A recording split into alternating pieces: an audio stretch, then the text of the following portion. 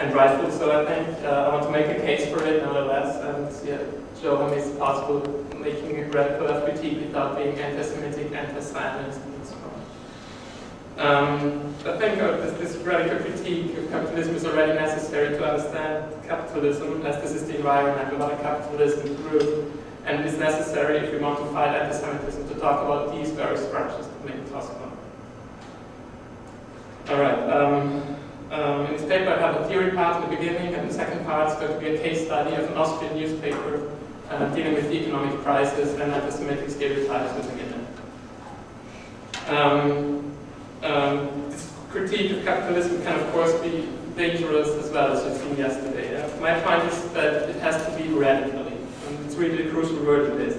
And we're going to the Latin root of radical, radix, meaning root, in social sciences, meaning going to the roots of a problem and go to the fundamentals and talk about this.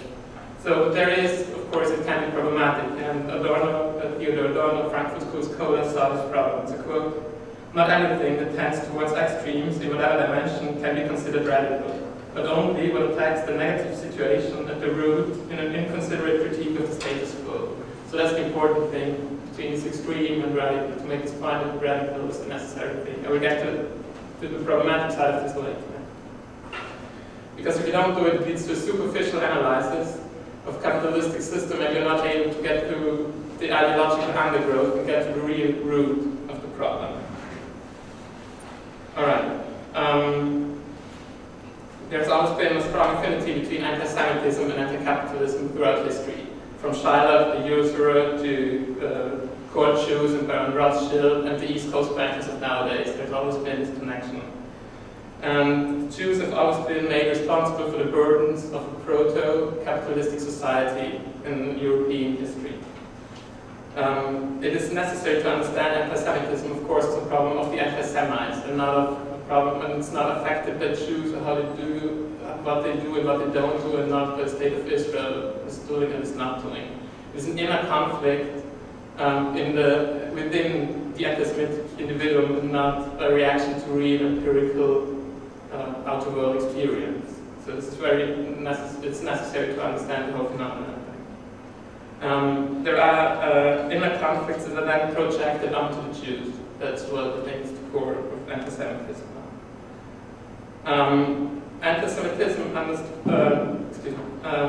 Anti-Semitism has to be understood within this framework of capitalistic society, I think.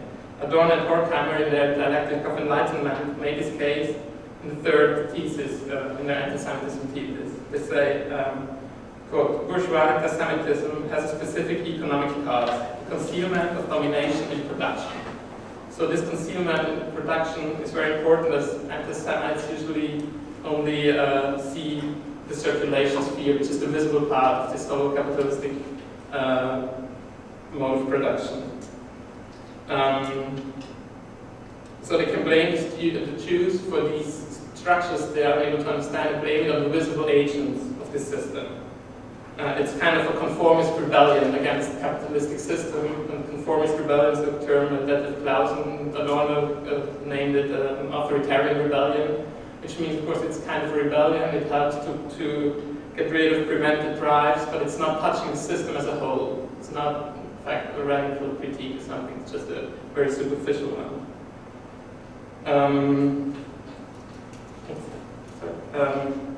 Nevertheless, it has to be understood that it's not just the subjective problems of the anti-Semites, but there are objective reasons for anti-Semitism. This terms of feature-corrected ideology that Marx used to describe capitalistic society, and Moshe Postone, professor of history at the University of Chicago, made it useful then to understand anti-Semitism. Postone's understanding is a bit of further development of Adorno and Horkheimer in some sense, in one part, basically. And he's thinking that not the circulation sphere, but the whole abstract side of the capitalistic system is the problem of anti-Semitism.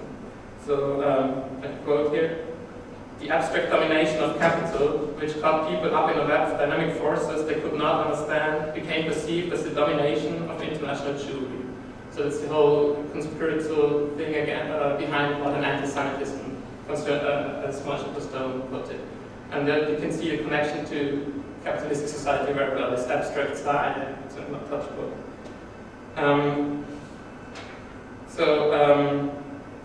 This means that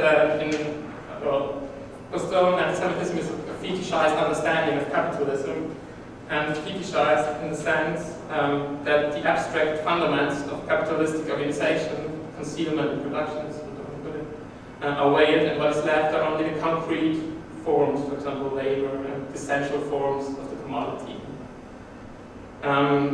This abstract side is then projected onto the Jews and fought against the Jews and makes it an anti-capitalistic struggle as well. Because what he says, when you see the characteristics that usually contributed to Jews in modern anti-Semitism, things like abstractness, intangibility, universality, and mobility, these are all also characteristics of the abstract side of the capitalistic system. So he again quote, moreover, this dimension, like the supposed power of the Jews, does not appear as such, but always in the form of material carrier, such as the commodity. This is, of course, again an analogy from Marx, and the exchange value needs a carrier, which is then what happens then is that in these fetishized understandings that you can romanticize traditional labor and then play out against other forms of labor. For example, money owner who earns money from something, he doesn't have to work for the landowner, doesn't have to work with, make a split, and ontologize and naturalize this one side, labor, for example, and the abstract sides can be fought against. And this is what happened, for example, when we talk about financial capital as the evil capital, who's destroying everything and going from place to place and to well. And the other thing is the biologization of capitalism, that societies, social structures are biologized and then that they look some kind of natural. And this is very important again to quote, the manifest abstract dimension is also biologized as the Jews. Modern anti-Semitism involves a biologization of capitalism, which itself is only understood in terms of its manifest abstract dimension as international Jewry. Okay, we'll get back to this in the case study.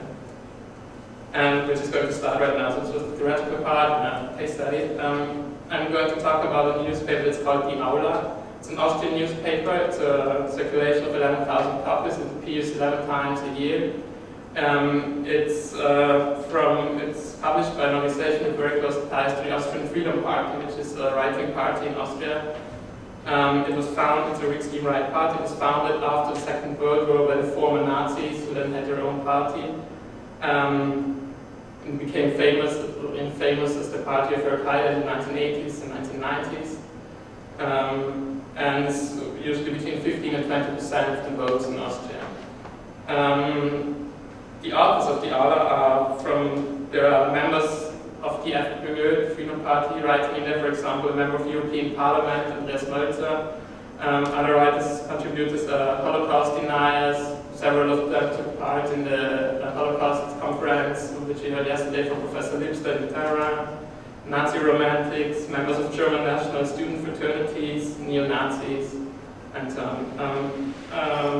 When I thought about which case study I'd take, whether take the left or right the left, I had to find several of the things I mentioned as well. But this one, I took this one because it's important that the Freedom Party, for example, used to be in the Austrian federal government from 2000 to 2007. So these are people who actually have political power. It's not some obscure sect or something, and they're people who are in the federal government, for example.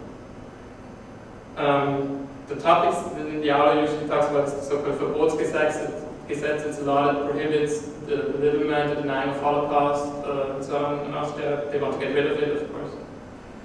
Cultural decline of German, Austrian culture, immigration, big problem for them. Anti-feminism, homophobic issues, U.S.-Israel is one of the main topics, and anti-Zionism. All these pictures I'm going to show are scans from the Aula, such as titled U.S.-Israel, and this is Rahm Emanuel. He's a Jew, and it's all of its people behind Obama are Jewish and so on. By the way, they always get his name wrong. They always say Emanuel Rahm instead of Emanuel Rahm. And what they really like to do is because it's kind of an uncovering of people don't know, because they always claim the second name of those people. So much Rahm Israel Emanuel. so it's clear to everyone that he's a Jew. So they always expect him. Nobody dares to say that we do it. There are several issues within the Aula that deal with anti-Semitism. Among them is the so-called witch hunt of Holocaust-denying Bishop Williamson of the St. Pius Fraternity, just a short example. Then the belittlement of Holocaust, this is called the andere Holocaust, which means the other Holocaust, and what they mean is the Allied bombing attacks on Germany, that this was the real Holocaust and what happened to the Jews. The Israel lobby, a big issue in thing. Then, of course, Israel and anti-Zionism very important here. Idea of soldiers in Nazi uniforms. But nevertheless, I'm only going to focus on anti-Semitism in connection with the economic crisis. So there could be various things, but I will only focus on these economic things. Oh, I'm not done yet, excuse me.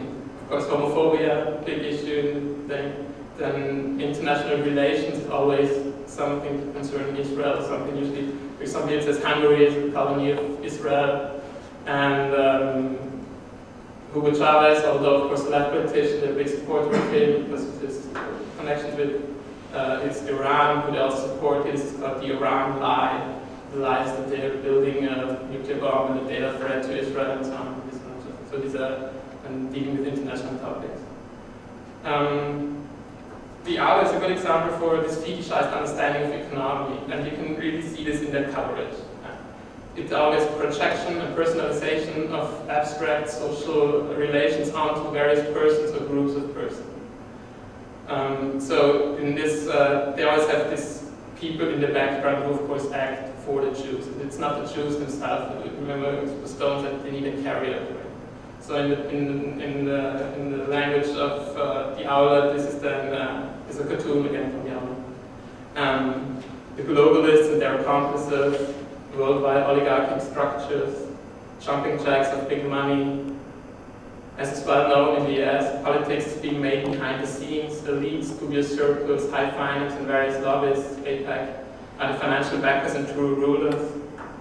Or the architects of the financial Shoah, who sent Fannie Mae, Freddie Mac, Lehman Brothers, Merrill Lynch, AIG, and Washington Mutual into the credit crematoria. This is a very disgusting quote again, and like comparing, of course, the economic crisis to Holocaust and the architects, the Jews that did themselves, and so it's all combined.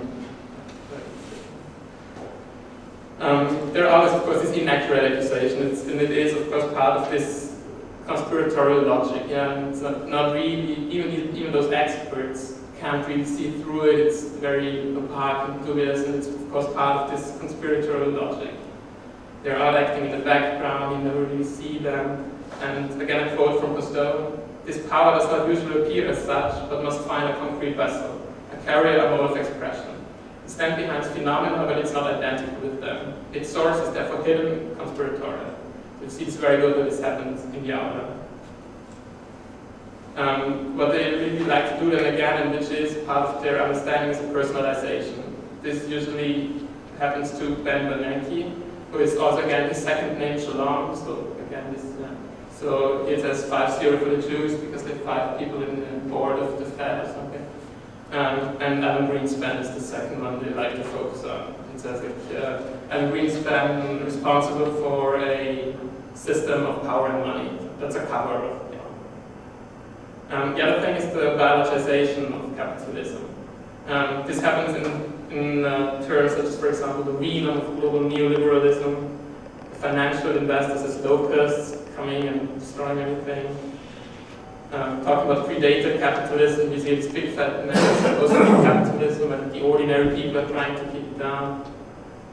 Talking about a hydra, or describing banks as ripping wolves. This, of course, is always at the core that there is something as a natural, sane organism that just has to be cleaned of these various parts, and reminds everyone, I guess, on anti-Semitic images, parasitic Jews living among all the others and so on. So this is what happens when you biologize things. What they really focus on is that interest as the main problem of capitalistic society. So they think that this is a very unnatural growth. It just keeps on growing and growing, and this doesn't really happen in nature. And so they they really want to get rid of interest as such. What they do is, there is a German economist and theory who lived in the beginning of the century called Silvio Gesell. He became quite famous for his natural economic order. It's called the Natürliche Wirtschaftsordnung, which he says, if you read Picard, interest is the problem of capitalism, you have to get rid of the interest. And his solution to this was, well, the parasitic money owners who don't have to work for their income and so on. It's all very, yeah. And his solution to this problem was free money, Freigeld, which is money which has an expiring date. After every month he loses a certain percentage of money, so it can't be hoarded. It has to be, because if you hoard it, you just lose money. No interest, so it has to be kept in circulation. The author of the Hours always often go back to this natural economic order as an alternative to the actual capitalistic system we have right now. This natural economic order is still discussed even in academic circles sometimes, and is now by some groups trying to be brought into left organizations such as ATTAC. In ATTAC Germany, there are at least two organizations who want to promote Gesell's ideas within a left discourse and as a solution to economic crisis and so on. But sometimes in the Hours, well, Islamic banking is also kind of a solution, because they also have this no interest thing, of course, it's a bit, but yeah, it's sometimes also considered as a solution. I'm not going into Gesell very especially, I'm just dealing with his connections to anti-Semitic abbreviated critique of capitalism. I'm only focused on this one. The first one is the biologization of capitalism. Gesell already always talked about this sane body economy, and that you only have to make some kind of adjustments, cut out this cancer of interest to have the sane body again. Talks about unnatural growth, exponential growth, that there isn't something as exponential growth in nature and is therefore get rid of it. There's an interest is cancer. Yeah. The other thing is that it's a superficial understanding of capitalism. It only deals on one branch of the whole capitalistic production. It's only interest, nothing else. And this is a very good example for the conformist rebellion that I already mentioned at the beginning. It's not really going to the root, there is no big problem with it, it just keeps on a superficial level, attacks it, and this is what, when you remember the quote from Adorno at the beginning, maybe extreme, but not radical. So it's a perfect example for this, and I mean, I don't want to say that all of the people who like Gesell or many times are all anti-Semites, but it is a structurally anti-Semitic theory and always leads to anti-Semitic consequences, as of these biologizations and abbreviations they always make. Oh, well, not yet. Soon. Oh, sorry, I got some papers myself. So what I'm trying to say is that this conformist rebellion, it gives itself a revolutionary standing, but it is in fact not, and that's exactly the problem. It is what Karl Marx once described as being, quote, within the limits of what is permitted by the police, but not permitted by logic. So it is really this conformist rebellion. You don't really attack people in charge, it's just you attack one part of the society, usually the Jews, but it's not a radical rethinking of this whole process. And to end this, when Adorno and Horkheimer state in the very end of Dialectics of Enlightenment that, quote, it is not just the anti-Semitic ticket, which is anti-Semitic, but the ticket mentality itself. This is also true for critique of capitalism, Not just a shortened and explicit anti-Semitic critique of capitalism is anti-Semitic, but this shortened critique as such. Thank you.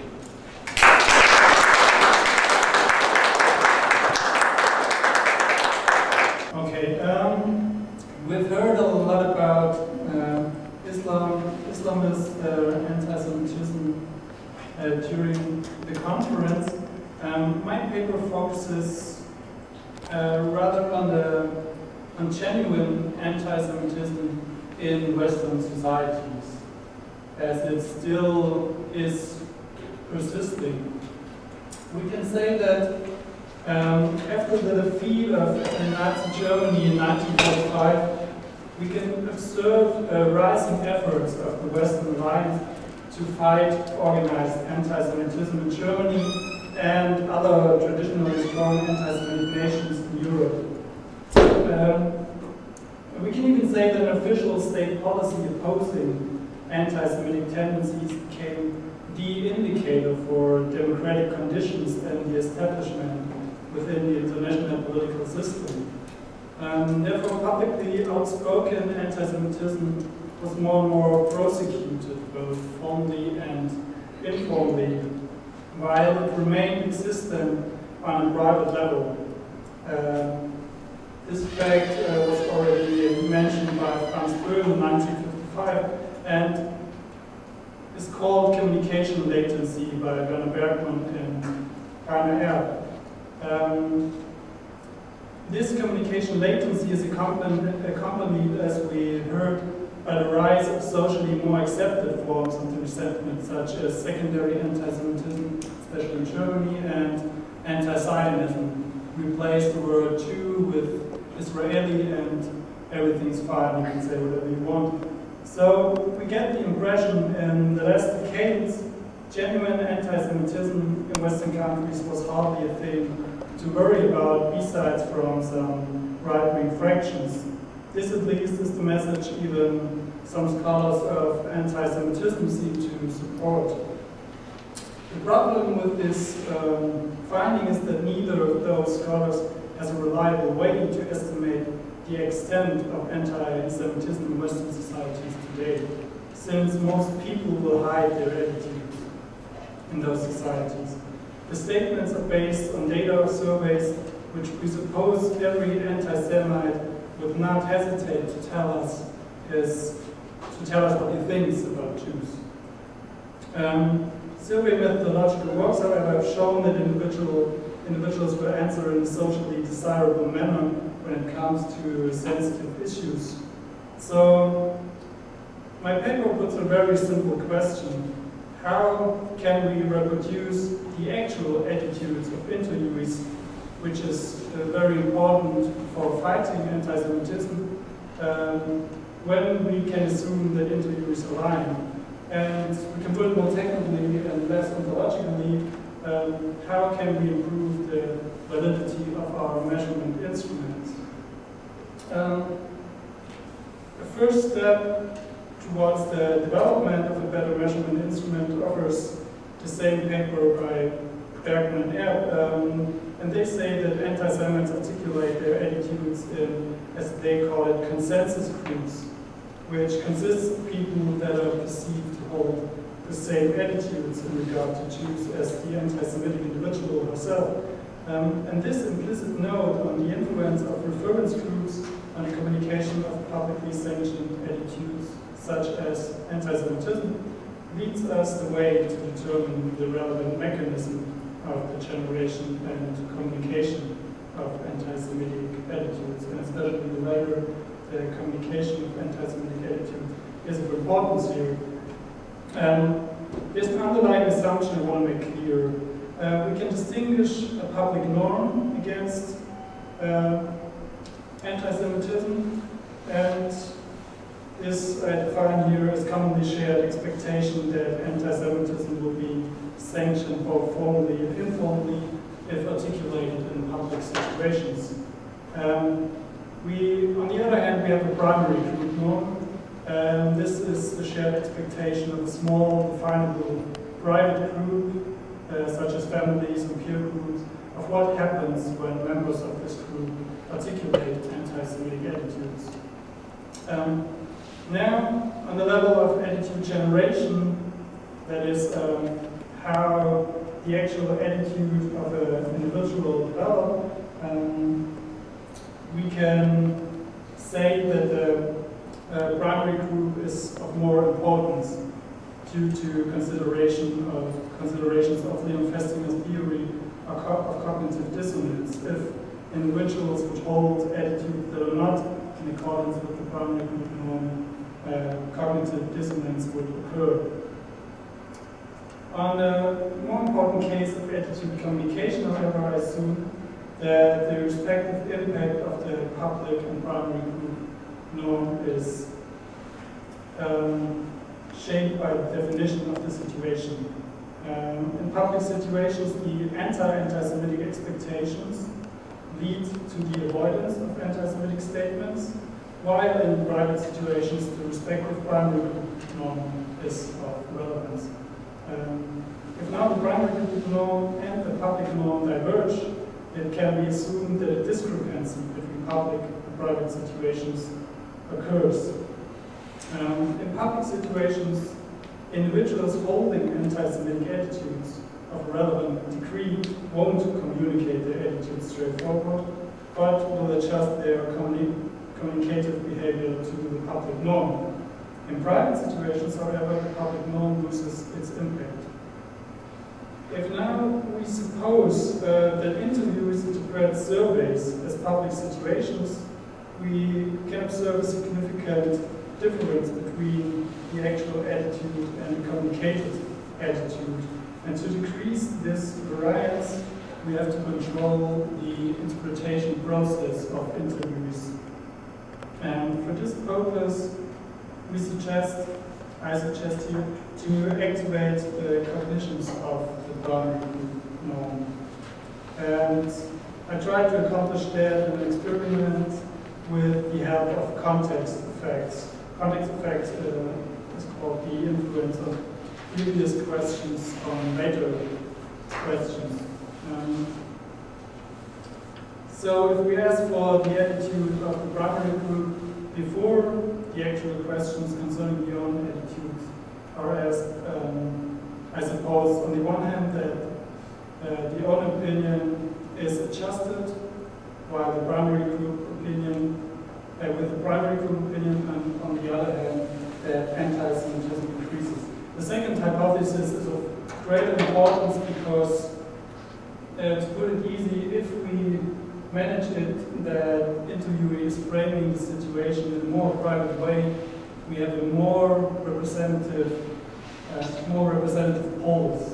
And we know that polls are an instrument to shut down critique against anti-Semitism because these voices suppose that anti-Semitism is a thing of the past. So I will now come to an empirical study to prove my point. I asked 241 German students between age 14 and 18 and designed an experimental setting. One group was asked for the friend's attitude before the own attitude was asked, that's the treatment group, and the other group of interviewees was asked for the own opinion first. We have here the items of the questionnaire, which is not of too much interest, but rather a technical detail. Same counts for the distribution here. I mean, I mentioned it anyways. We have 11% strong anti-Semitic individuals and 19 slight anti-Semitic individuals in this sample here. What is of interest is that our hypotheses are validated by this data. Hypothesis 1 is validated by an increase of the correlation if the attitudes of the friends are asked before the own attitude. And concerning hypothesis 2, we see, and this is a really interesting finding, the first really interesting finding, that we have an increase of 0.7 points on a 1 to 6 scale. That means if you use this method in usual polls, you will have a much higher number of anti-Semites, of genuine anti-Semites. I speak not of anti-Zionist arguments, but of anti-Semitism. And we have further interesting findings we can derive from this data. We have 3, I would say, state-of-the-art determinants of genuine anti-Semitism. Education, interest in politics, and right-wing attitudes. But if indeed, as our theoretical considerations and empirical data suggests, the reported anti-Semitism increases once the interviewee is less obliged to follow public norms, it is possible that these correlations have been overestimated. To illustrate the point, let's discuss the influence of education. It's been proven in various studies, various empirical studies, that anti-Semitism is more common among poor educated than among well-educated. Now, what if this finding rests mainly on the consciousness of better educated people, that some things, such as anti-Semitism, should not be articulated in public, regardless of what one actually thinks about the matter. In this case, better educated interviewees would lie more often about their attitudes. The same idea counts for interviewees showing a remarkable interest in politics. Those might be simply more aware of the public norm and hence in line with public expectations. Further, I assume that politically left interviewees have greater interest than right-wing interviewees to appear not anti-Semitic due to self-image concerns. And here you can see how a possible mechanism works. If we see that the left is anti-Zionist, but presumably not anti-Semitic, and the mechanism works about social expectations.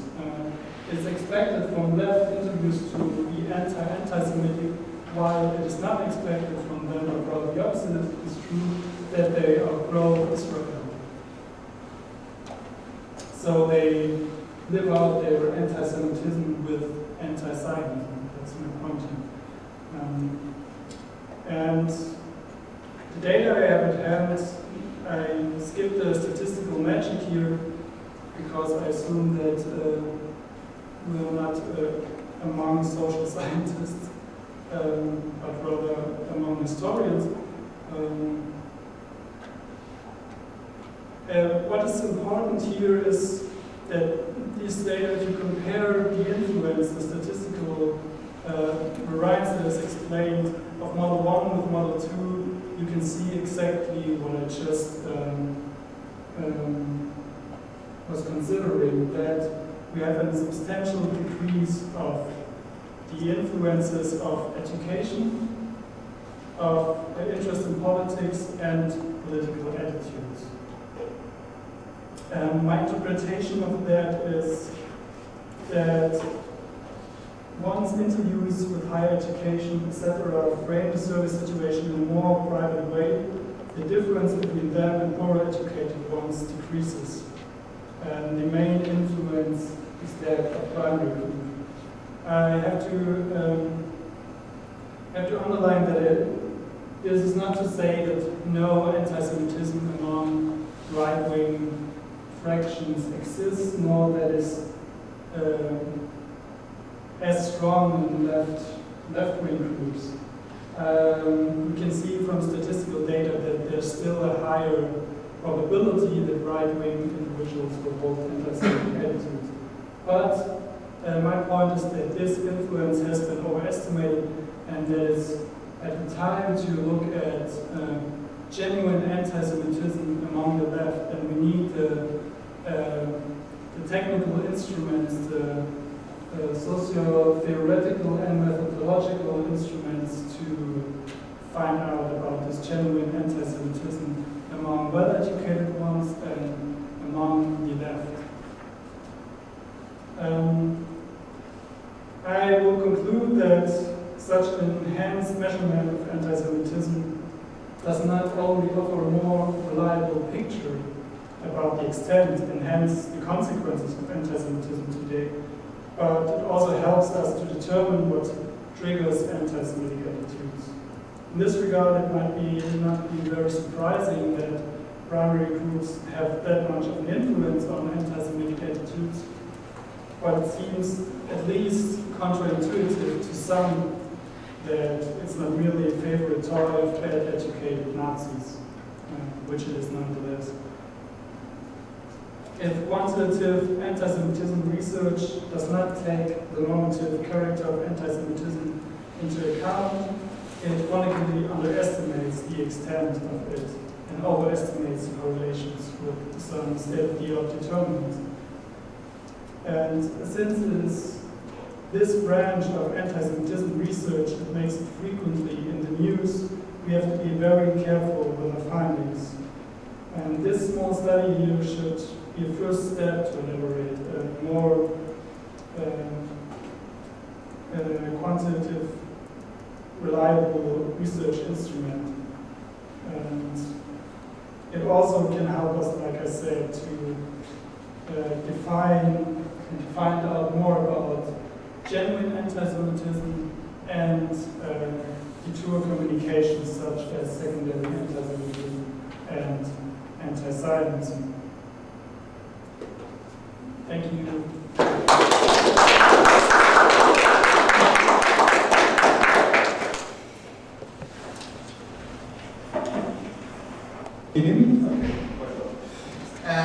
My name is Robin Stoddard. I'm from Berlin. We run a small institute called the National Institute for Education and Research on Anti-Semitism. This institute is based in Berlin and in London. So I'm the head of the Berlin Institute. The title of my presentation is Modern Capitalist Societies, Impersonal Power and Exploitation Structures, Nation States, and Anti-Semitism. The purpose of this paper are two things. First, I want to analyze briefly some relations between modern capitalist societies, the system of thought introduced, and the latter relation to modern anti-Semitism. I attempt to show that the current modern society, which is based on competing nation states, as one argument, produces a system of thought that forms central elements of modern anti-Semitism. Combined, these elements culminate in conspiracy theories which are projected on Jews. Second, these elements of thought, combined with a long historical tradition of Christian anti-Jewish hatred projected towards the Jews, make it so difficult to combat anti-Semitism. So these elements of thought cannot be deconstructed easily. They form part of the society we are living in. This is one reason, I think, why it is so difficult to combat anti-Semitism. In order to illustrate this, I will briefly focus on two aspects of thought in our societies and their relation to anti-Semitism and anti-Zionism. On the one hand, I will focus on the role of the system of competing nation states with their two hegemonic ideological rationales, the Republican and the primordial or ethnic nation model. Both hegemonic ideological concepts have a specific impact on the perception of the Jews and Israel. Inclusion and exclusion, citizenship, rights of the individual guaranteed by the state, and the right of a nation for its own state depend on the ideological rationalization of these rationales.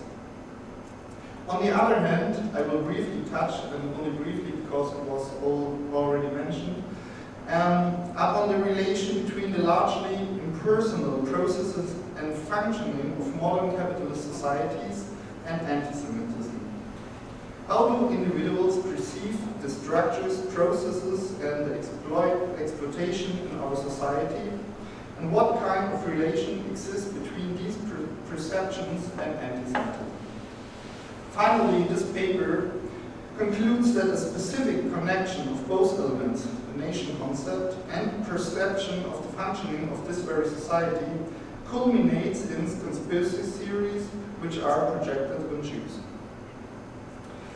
In his essay, Portrait de l'Antisémite, Portrait of the Anti-Semite, Jean-Paul Sartre commented that anti-Semitism is not just a taste, whether you like the Jews or not. Rather, he emphasized that anti-Semitism is a worldview that is not limited to be against the Jews. He noticed that one cannot be an anti-Semite without further intellectual principles and describes elements of a specific way of interpreting social processes and structures of what I would say modern capitalist societies. In particular, he mentioned a specific interpretation of the nation, but also ownership structures, exploitation, money, etc. Adorno and Horkheimer, but in particular later Moshe Stone, asked about the relation between a specific fetishized perception of modern capitalist society and anti-Semitism. They stated that based on a fetishism of capitalist structures, anti-Semites relate an as bad perceived artificial abstract sphere like banks, stock market, the concept of the individual, intellect, money, etc. to the Jews, opposed to a concrete sphere like concrete work, factories, and so on, which is perceived as good and organic and related to the nation, people, folk, to use the German term, which is meant not to be Jewish. In these anti-Semitic projections, Jews are the non-workers, exploiters, intellectual bankers, stockbrokers, contrasting with the national community, the real workers, and honestly producing industrials. And the Nazi ideology, this culminated in the odious sign over the gates of the forced labor concentration and extermination camp, Auschwitz. There was written, Arbeit macht frei. Literally translated, work will make you free, or work liberates. Nation as a form of ideology and anti-Semitism. I want to highlight that the concept of the nation plays a tremendous role in modern anti-Semitism, which I believe I'm not the only person. Even if traditional and religious elements take part in a transformed form in modern anti-Semitism is related to modernity and the current form of social organization of this very society, namely the modern capitalist society. We are living in a society in which the political regulation and construction of identity is built up, among others, by competing nation states. Even if there are transnational dimensions of regulation, the main player are still nation states competing with each other.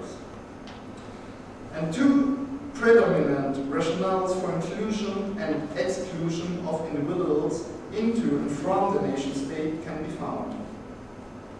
And these are those ideological rationales to legitimate the rights of a citizen, the existence of a state, and the extension of the state territory.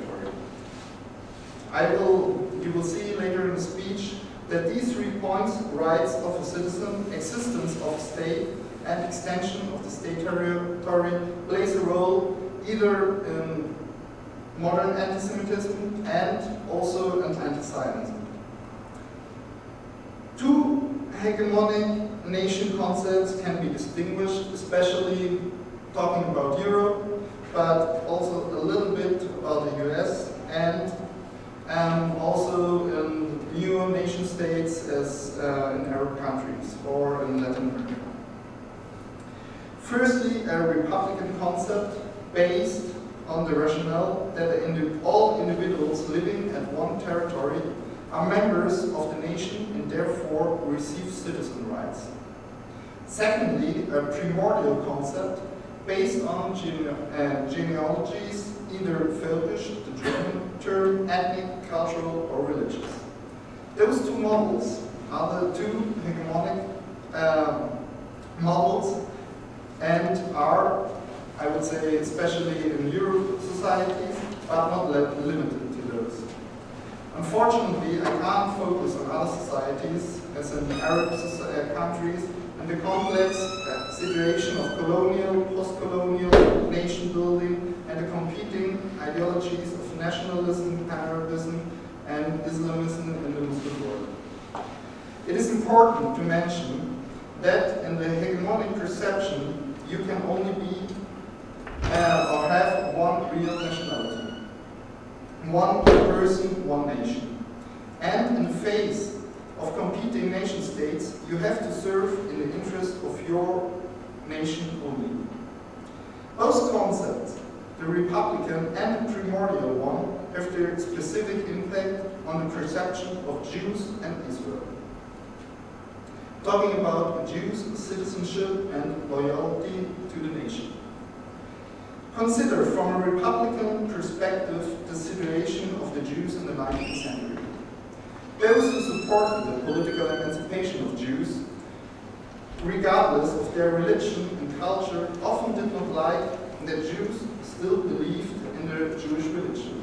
Religious Jews were perceived as obdurate, so the price or expectation for the right of political emancipation was assimilation.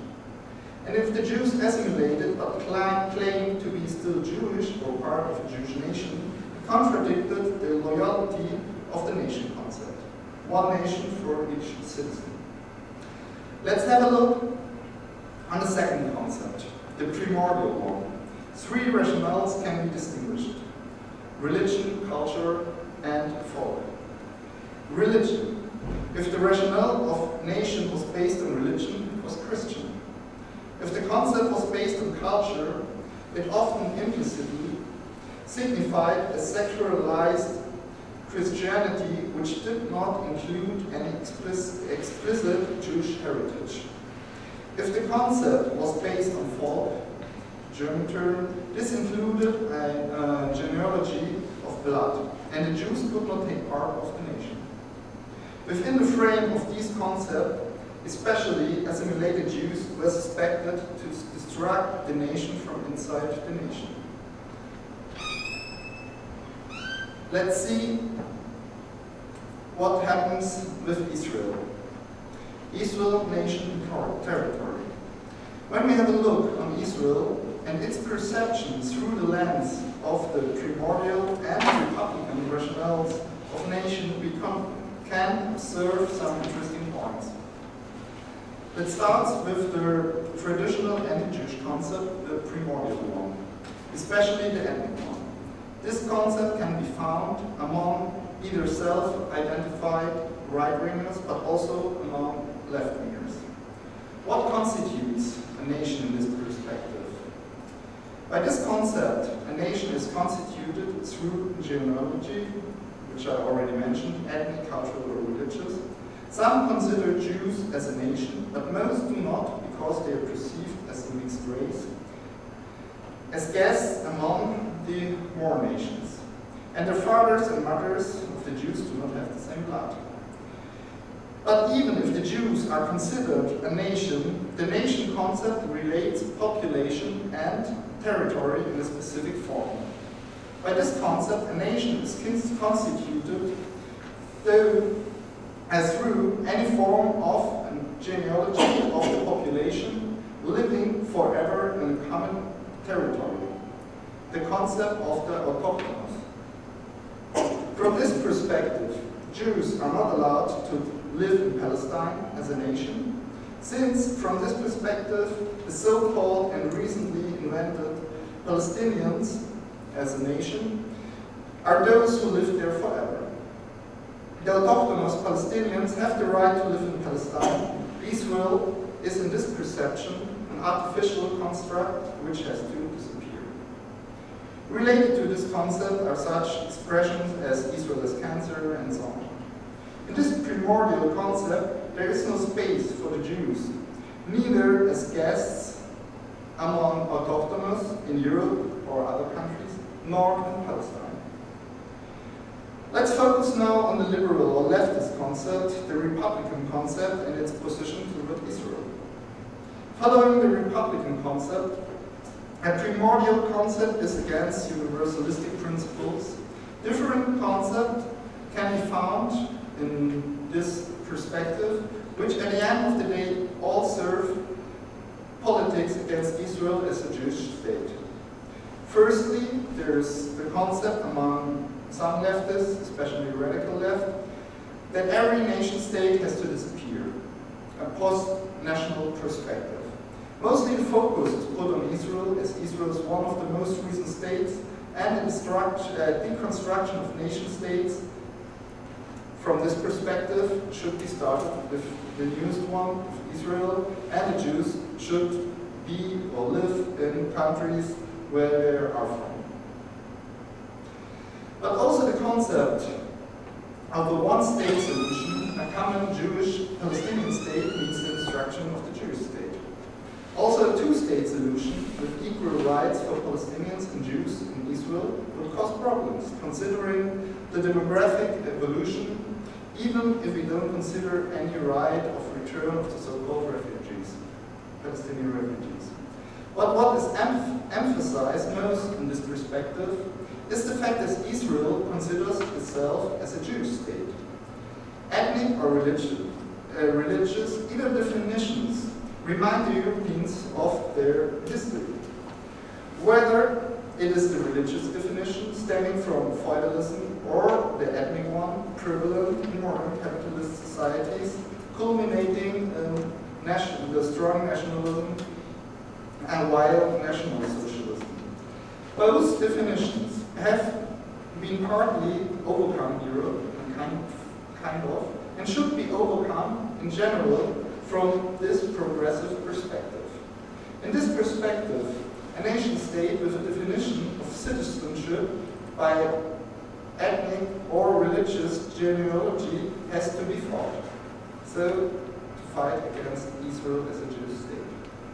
So those who fought for the political emancipation and equal rights for Jews, regardless ethnic, religious, or cultural genealogies in Europe, nowadays those also who speaking out of Israel are strong enemies of the Jewish state. Such a kind of universalistic perspective becomes nowadays a rationale to fight the Jewish state and its existence.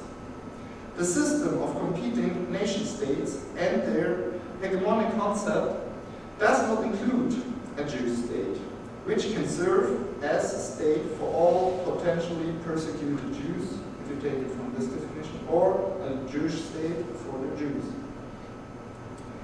Let's speak about Israel, Jews in the diaspora, and disloyalties.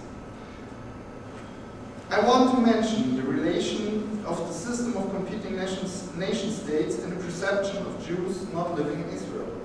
From the point of view that every citizen is part of one nation and has to serve the interests of its nation or nation-state, every Jew is perceived as potentially disloyal towards the state where he or she is living.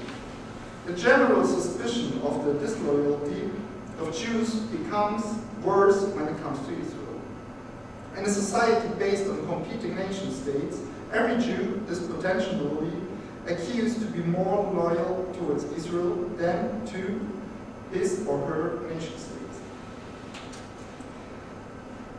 Let's talk very briefly about the second aspect I mentioned in the introduction of modern capitalist societies, the impersonal functioning and the perception of processes and structures. How is the functioning perceived and what relation exists to anti-Semitism? Contrary to feudalism in capitalist society, the production of wealth, exploitation and so on is not effected through personal dominance. No individual is physically owned by another. Every individual has to sell its labor force on the market if this person does not have property for everyday reproduction. The employer does not own the employee. The modern society is based on contracts between two independent and equal individuals. The employer contracts the employee. The employee is free to choose the employer. The employee produces wealth for the employer, and the employee is paid to pay his everyday reproduction. If the employee doesn't receive enough money for his or her everyday reproduction, there is no direct responsible. He or she could choose. Especially during crisis, when employees earn less and or employers cannot accumulate money and or the state fails in regulation, a responsible is being searched. and a common perception, as it was already mentioned before, the banks, the stock, shareholders, multinational companies, politicians are blamed to be responsible. People are searching for culprits and are personalizing the responsibility of their personal capitalist society. Here's the point where the system of competing nation-states plays a central role. When the political regulation of the nation-state is not able to guarantee the wealth and the reproduction of its population, foreign sources, traders, stockholders, banks, politicians are being blamed. The cosmopolitan Jews, which are everywhere, which have no fatherland, and are not perceived as part of the nation, are then those who are blamed for the misery and all the social processes which are perceived as bad. This specific connection of the perception of the impersonal functioning of capitalism and the system of competing nation-states culminates in blaming the Jews for a global conspiracy. To conclude, the Jews are perceived as personalized actors against the nations, whether inside our nations, and sometimes against the Palestinians.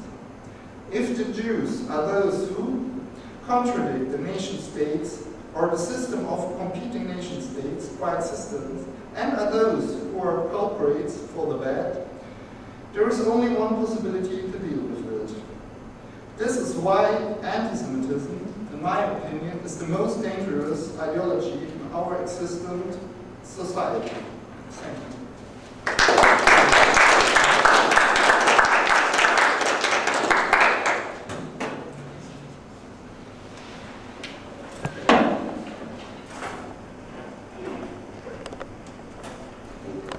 Maybe from my perspective, it would be also interesting to see the case of Venezuela. If there could be find something there, but yeah, maybe there.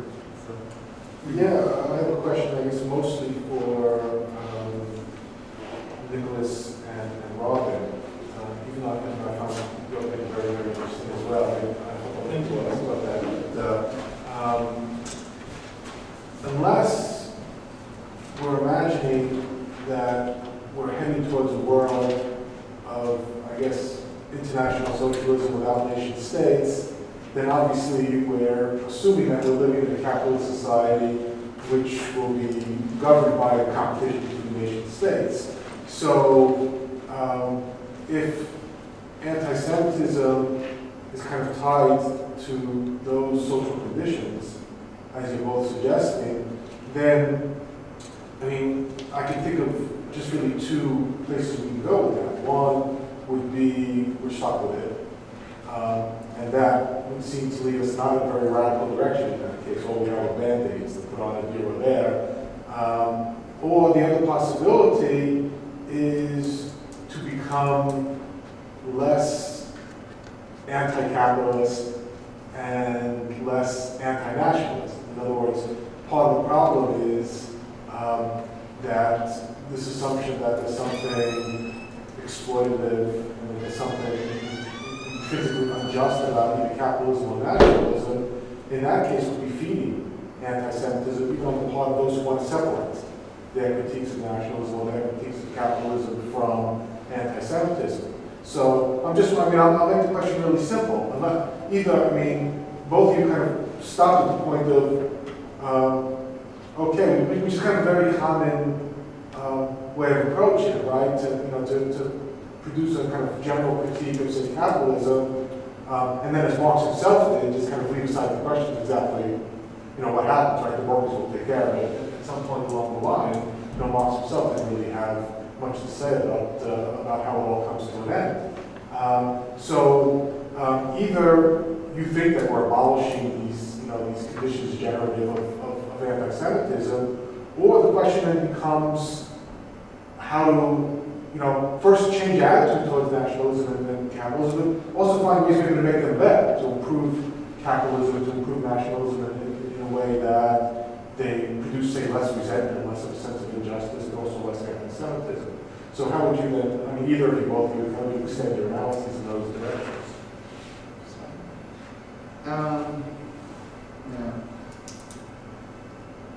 I'm a little bit afraid about the answers because I don't have any. Or not really.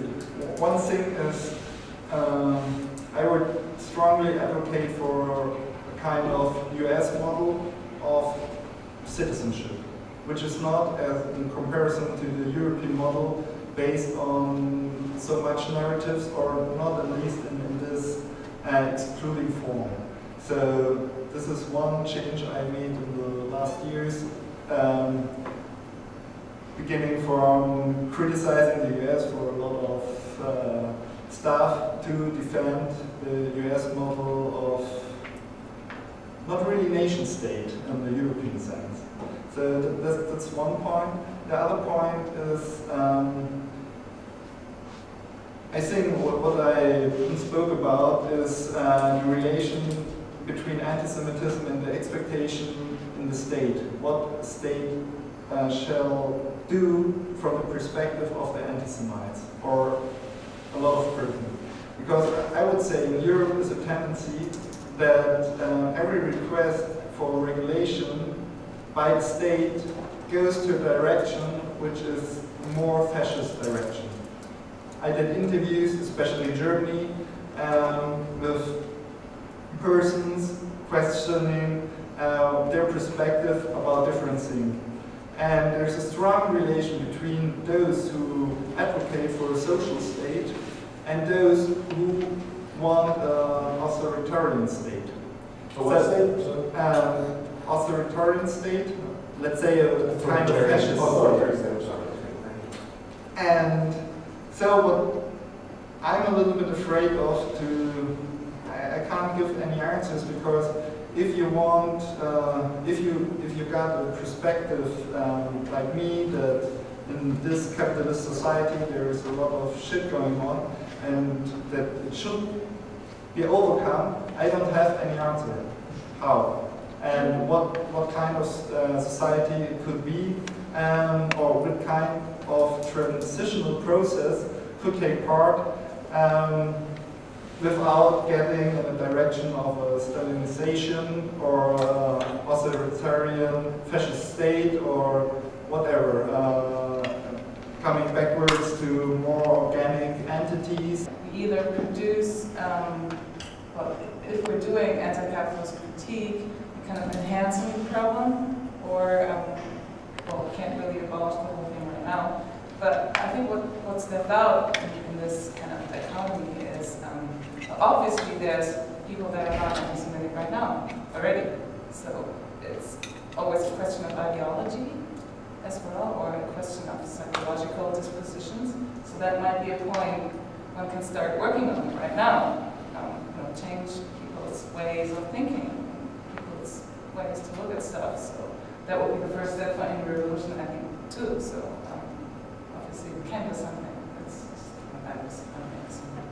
Well, I mean, I can respond to that. We don't talk to each other, right? I mean,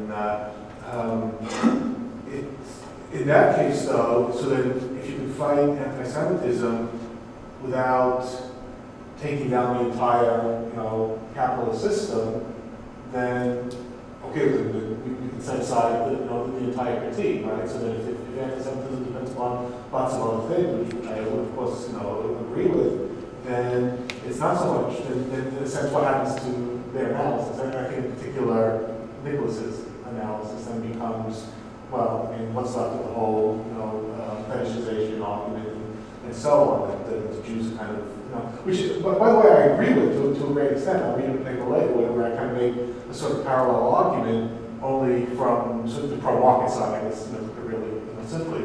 But if you can fight anti-Semitism without, then you add at the end, okay, that would be the first step. We can fight it, maybe, but we can fight it. Well, you're not an anti-Semite, I'm not an anti-Semite, so obviously there is differences. Not everybody, it's not as multi-causal as it seems with this kind of critique, which doesn't make a critique false, because I agree. I mean, there are other problems with critique, but it certainly makes the critique less necessary. I mean, in fact, anti-Semitism has these other causes and could be fought on other grounds and with other means and so on. Okay, just a short statement. I think that, of course, you're right. It doesn't seem that we're going to live in the free association of free individuals, as I prefer to call it, than the international socialist regime. It's not going to happen today or tomorrow. Of course, there is this question, so what can we do about it? But I think it's important to have the perspective in mind, at least, that there is a possibility. And then we can do our daily political work directing into this idea that it could be possible to change. This also means to political problems we're facing right now. And so, yeah, but it's, of course it's difficult, but I mean, it's a fetishized understanding, so what we can do is to show these roots of the problems, make it obvious, and then maybe do something as education. It's hard to say. I mean, I think this is a better way to show its roots than some intercultural dialogue or something, where Palestinian kids and Jewish kids meet and they paint together or something.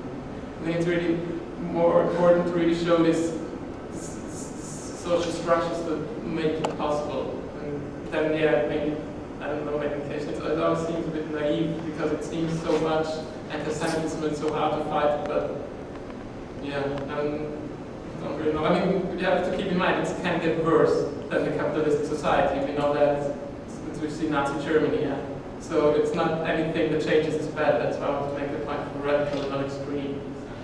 So we have to keep in mind it can get worse. It's authoritarian states, fascist, socialist states. So we have to keep that in mind as well. I would add something to that.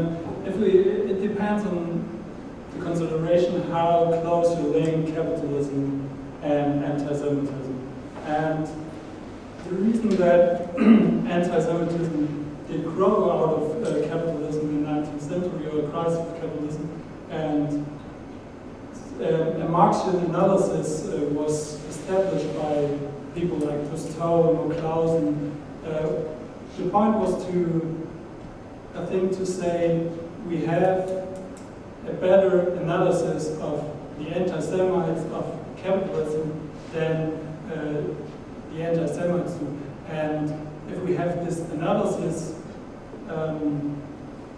we can even fight anti-Semitism within capitalism. I'm glad you talked, but I want to ask a question to you. I can give you the example that I know, okay, that is my country, which is Venezuela. I thought we were a capitalist society, okay, until this new government came in 11 years ago. But also on that society that we were living, for some incredible reason, there was never anti-Semitism. Never. Like, for example, a case of anti-Semitism would come up every 5 years. That was it. Somebody would paint a swastika, whatever. It was like a Disneyland state for the Jews or for anybody else. It was a very easy society to live in. Everybody integrated. There was really no problem. I mean, if somebody, Chinese would come in, they would call them, "Hey, Chinese, hey, Jew, whatever," and it didn't mean anything. Italians, the whole thing was just.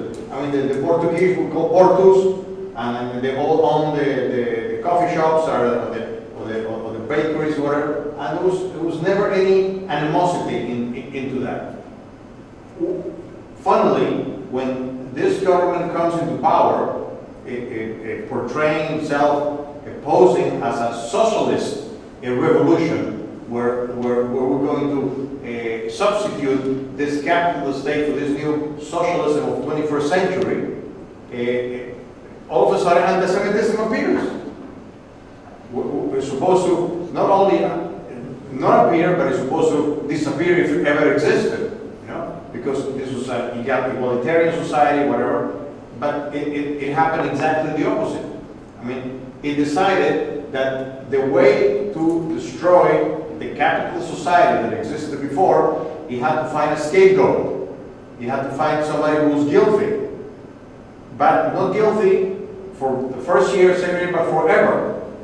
Because so they found that the Jews, Israel, Zionism was a very easy thing to latch onto it, and simply everything happens to be wrong in Venezuela right now is because of the Zionists and the Mossad. So, I mean, that is, so we are substituting for socialism, okay? But what kind of socialism is that, where it actually uses the exclusion and the anti-Semitism card to actually put himself into power? So it's like I don't know if your theory would work. You know, if you say, let's do the same in the United States. Let's convert this into a socialist society here. Maybe the things will happen. But I think this it's not a contradiction to what I said. It's more that I would say the Venezuela is in the system of competing nation states. It's not, there's not a world socialist society. So, or in, I wouldn't say they are socialist or whatever, but that's not a question. I would say Venezuela is an authoritarian anti-Semitic state nowadays. And that and Venezuela is not the only case. You can also have a world transition processes in the Arab world or other countries. And so my opinion, what's happening in Venezuela is there is still a form of capitalist reproduction. You have to sell your labor force and so on. And the only model which would be possible in Venezuela is even worse, I would say, that everything is owned by the state and everything is related to the state, so that the individuals disappear. The concept of the individual is related until now to a form of organization of the society. So I would say there is a relation between that I have to sell my labor force, that I have to reproduce myself by my own, and so on, to the concept of the individual. So it's not totally separated. And if there would be a change, or if there's a change as in Venezuela, the concept of the individual disappears, and there are two possibilities. Those who fight against the state, taking over everything in the form of production, and those who are with the states, and they will be the anti-Semites, or are the anti-Semites. So for me, it's in this international system of competing nation states, mostly based on capitalist production forms, where Venezuela takes part. And that's for me the dangerous, perspective, because this could happen also in other countries. But I think it's related to this, what I said. It's not like there's capitalism, then socialism, and with socialism begins the problem. No, it depends on. No, I understand. I didn't mean it exactly that way.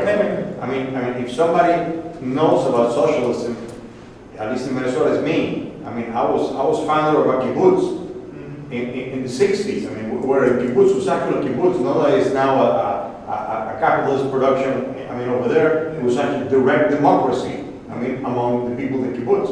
But when you try to apply that to a higher society, I mean, for some reason, it doesn't seem to work. You know, because you can't put everybody over there. We were 40 people in the 60s, and we all got together and we decided on everything we wanted, including what we're going to eat next week.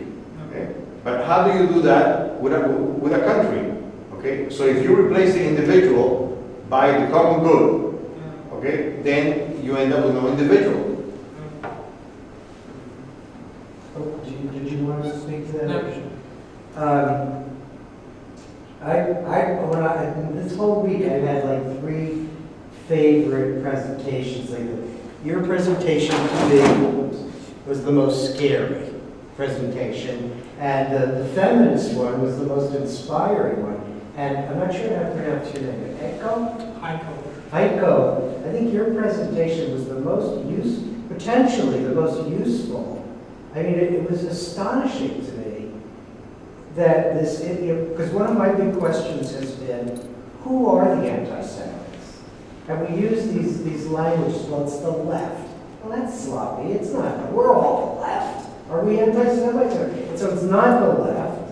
It's the Islamists. Well, millions of people in the Islamic world who aren't radical Islamists hate Jews.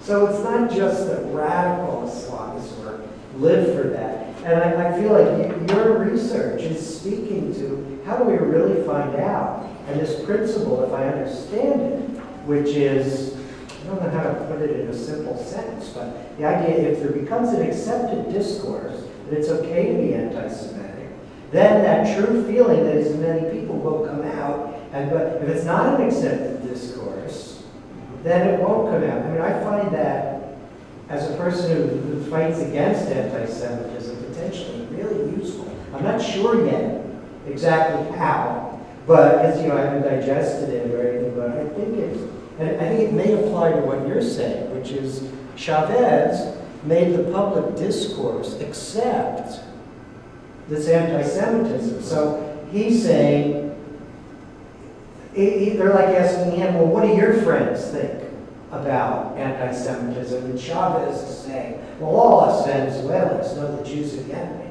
So now it's okay for everybody to come. I mean, I just think your paper is potentially extremely useful. I agree. So thank you for that. Yeah.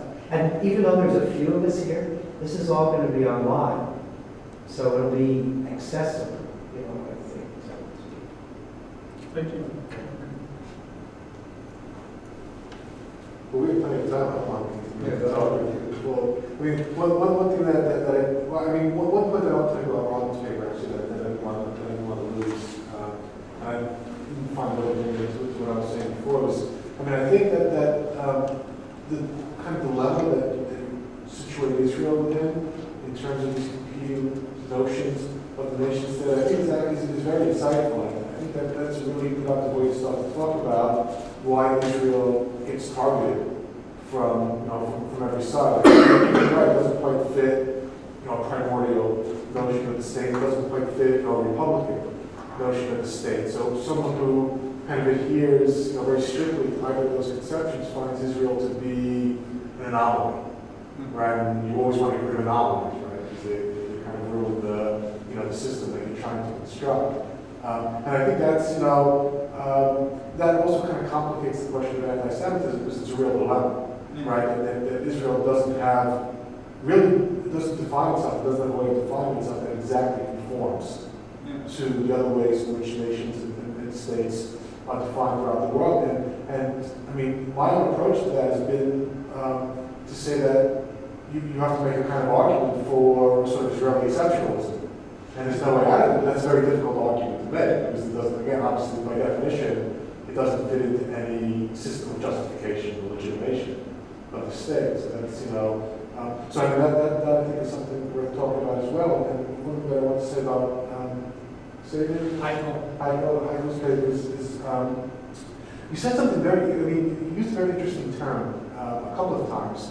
You said genuine anti-Semitism, and you kind of contrasted that with I took to be implicitly with the kind of anti-Semitism that's being talked about a lot in the conference, whether it's Islamist anti-Semitism or whether it's anti-Zionism and so on. And I think I know what you mean. I think that based on your discussion, what you were getting at was an anti-Semitism that is sort of grounded in personal attitudes and as you're saying, primary group relations, right? Or more, I guess you could say, authentic. Right, or spontaneous anti-Semitism. But then again, it seems to me that what you're talking about is actually very different from that because what it sounds to me, I didn't get to hear your talk yesterday, so based on what you just said now, what you seem to me to be describing is a much more politically motivated anti-Semitism, where anti-Semitism bases itself not on again, this kind of spontaneous anti-Semitism that's already sort of out there, ready to be exploited, but more anti-Semitism, which I think is more the kind that we see today, in a lot of cases at least, more anti-Semitism that comes in explicitly as an explanation, right? And that you accept more as an explanation. Can something that how you're going to buy the explanation? If you have the potential to buy the explanation. That might be, and that might be another kind of study to take up in that case. But I don't think they will always. I mean, you have, if you look at it historically, it's pretty obvious that anti-Semitism after 1945 couldn't disappear right away.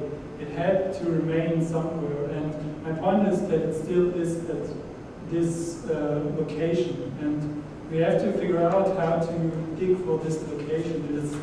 Some people say it's latent in minds, and I would suppose it's even more latent in discourse. So people actually speak about Jews and what they think about Jews in private, and they are aware of their attitudes toward Jews, but they're just maybe not yet allowed to speak about it in public.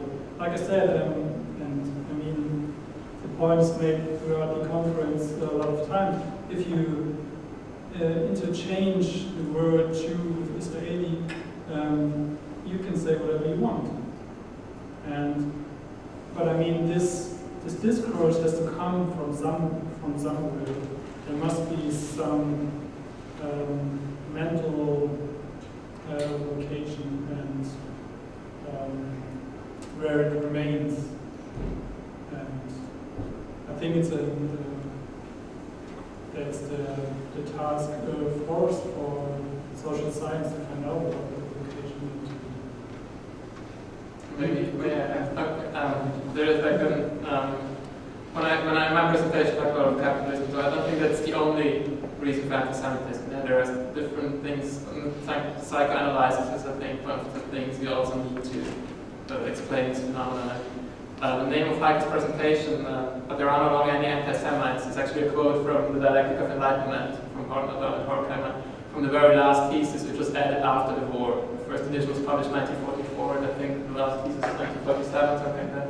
And of course, there are no longer any anti-Semites. It's not what they, the public discourse was taboo. There was no anti-Semitism anymore, so I'm from Austria, it's quite similar to Germany. So, it's worse. Yeah, but it's not on the top level. That's the thing that you try to get out so nobody says, yeah, I'm here and I'm an anti-Semite.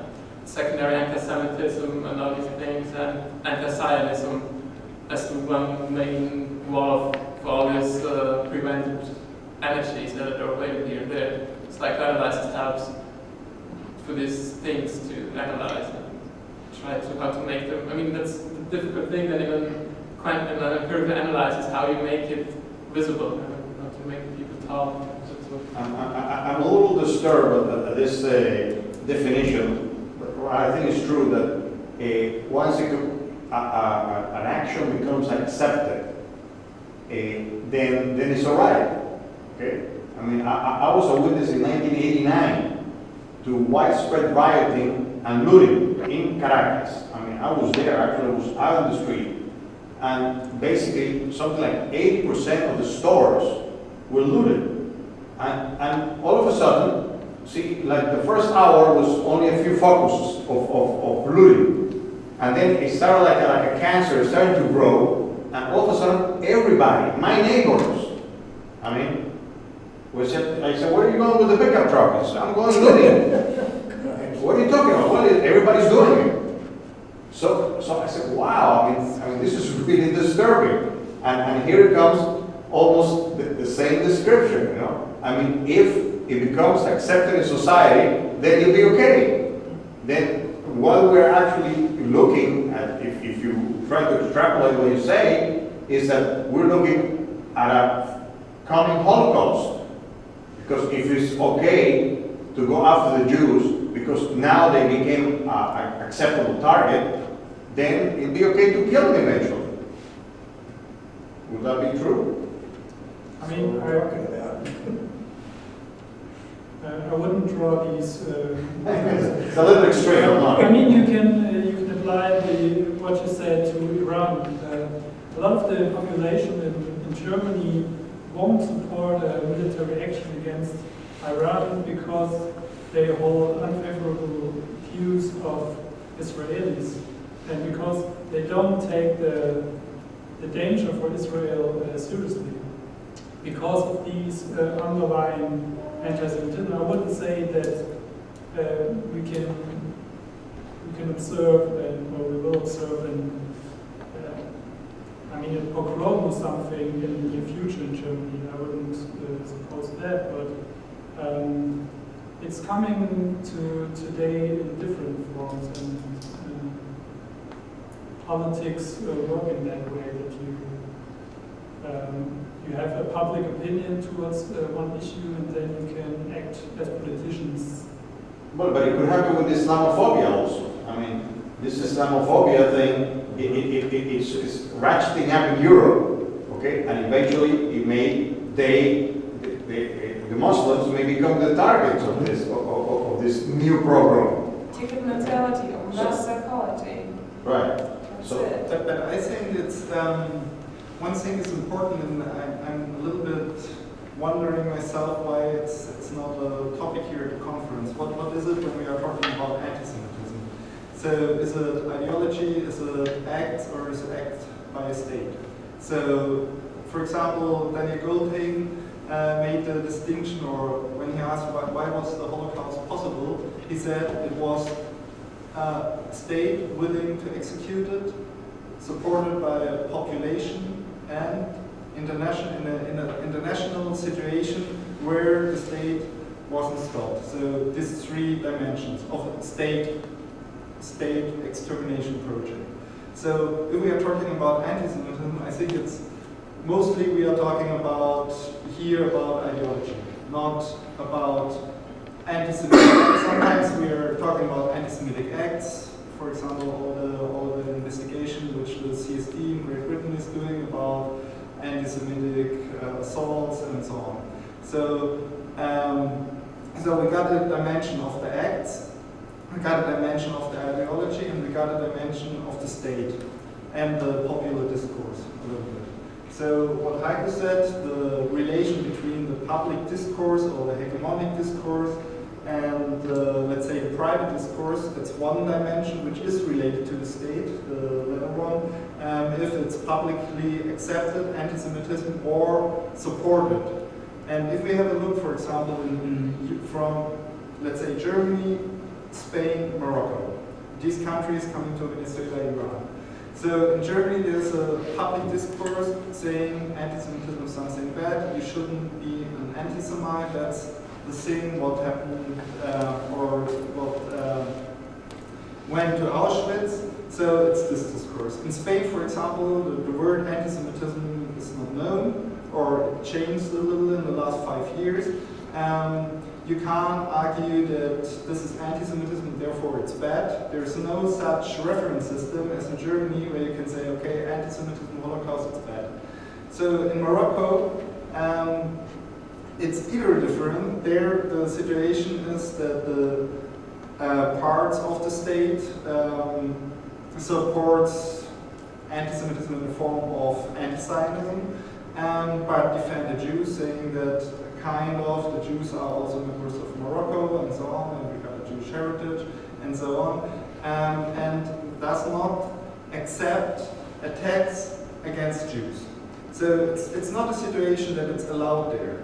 So, but what happens, for example, in Venezuela, I would say it's a little bit, it's more, kind of more dangerous because anti-Semitic acts are accepted by the state. So, and coming to Iran is also a different situation. So I think it's important to see the level of anti-Semitic acts, the form which role the place states, and where it can go to make this differentiations. I have a specific question. One statement you made,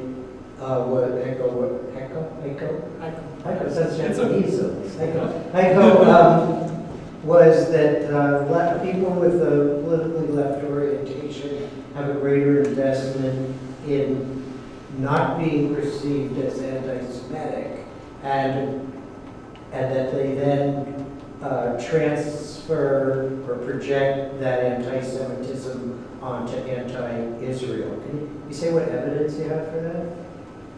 I mean, you have the most recent example is the Gaza flotilla. We had like 3 or 4 members of the left party in Germany among those, and these individuals will deny, they will probably deny, they will deny very much that they have anti-Semitic attitudes.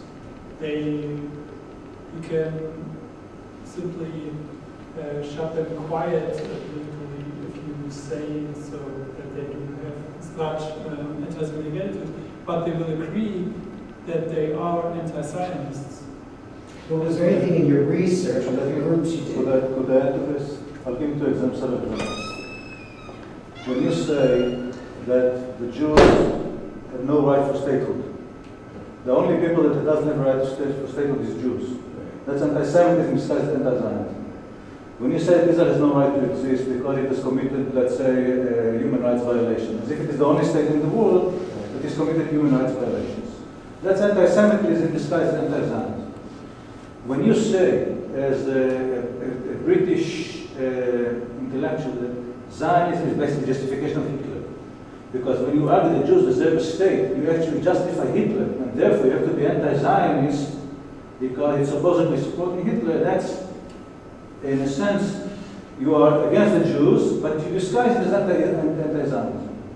Or when you deny the rights of Jews to defend themselves, the only country in the world that doesn't have the right to defend itself is Israel. Then it's I mean, you missed this presentation, but yeah, I think we all can agree with what you just said. You're not going to get an argument here about that. But what was so special about his presentation, he had hard evidence in research groups that showed certain things about people's attitudes when the group was willing, when they were asked what their friends thought, and they could say their friends were anti-Semites, then when they're asked what they thought, they could admit to their... So what I'm saying is in that kind of research, where you had your statistical information, did you have anything that would support this idea that you present that seems obvious that we all agree on? But was there anything in that evidence in your study that you could apply to that? Or does that need to yet to be done? Because that would be very powerful to be able to not just have our opinions in a rational sense, but to have that kind of data. Yeah, I mentioned it as further step. That were my considerations, that you can find out more about the relation between these detour communications, such as secondary anti-Semitism and anti-Zionism, in relation to genuine anti-Semitism. But in this study here, I didn't ask questions. So the next study would be, instead of 14 to 18-year-olds, would be to take leftists in groups and create a study that would see what they said in those two different. If their leftist leaders would come out like Chavez and say, all my friends are anti-Semites, and maybe that would change their resistance. I just want to make sure that Chavez is no left. I mean, it's mafia. Mafia is a different thing altogether, okay? Mafia is mafia. Well, tell that to even my friends in America who are on the left who love his ass. Yeah, there was some romanticism about Chavez. I would like to add a short, brief comment. I did a qualitative study, also among German population, asking different things, and we got different types of questions. So it was direct interviews about 1 hour, 1.5 hours.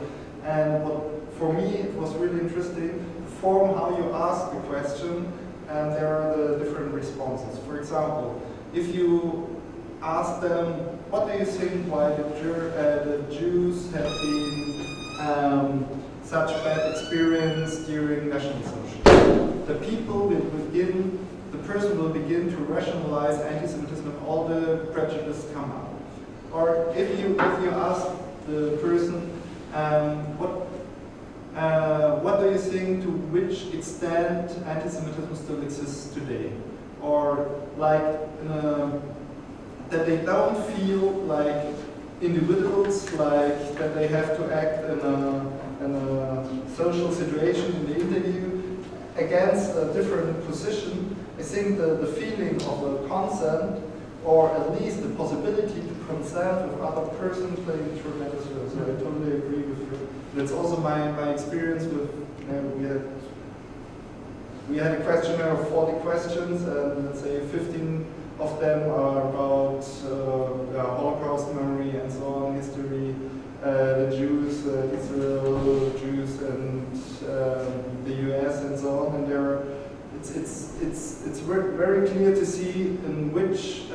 which discourses in Germany exist and what kind of answer is being seen as a consent answer, or not as opposing to the person who interviews you. I think it's a very important question, this relation. As my case study, the right-wing newspaper, you can see the difference with there. Nobody's afraid of being called anti-Semitic. So they are much more straightforward than you would see in other publications. They don't have like this pressure or something of being in a group, and it's just very. I mean, they know exactly what they may say, and they're not allowed to deny how a person must hear, so they don't do it. But they know exactly how close they can get without saying it. So they can really see the difference then from right-wing parties to parties or people. I just want to say really quickly, maybe about 2 minutes. I mean, the question that you asked is what do we call an anti-Semitic? And I think it's a very good one because, I mean, what's been examined mostly and kind of grouped under anti-Semitism in the context has been this kind of convergence of more traditional forms of anti-Semitism with now anti-Zionism and anti-Israelism and so on. And I agree with that all these things have converged. But I mean, that obviously wasn't always the case. I mean, this is kind of a historical process. And I mean, if we go back, someone who said to, Herzl in, 1898, you're crazy for wanting a Jewish state.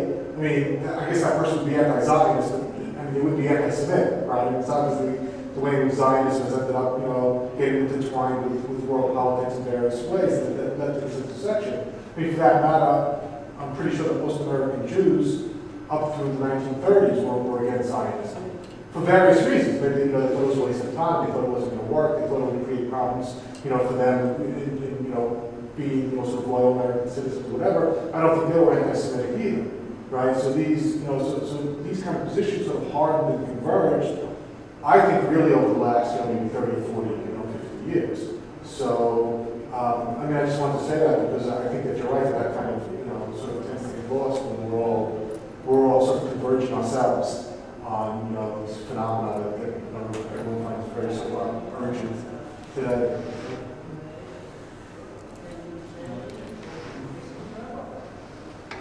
Okay, so Thank you very much.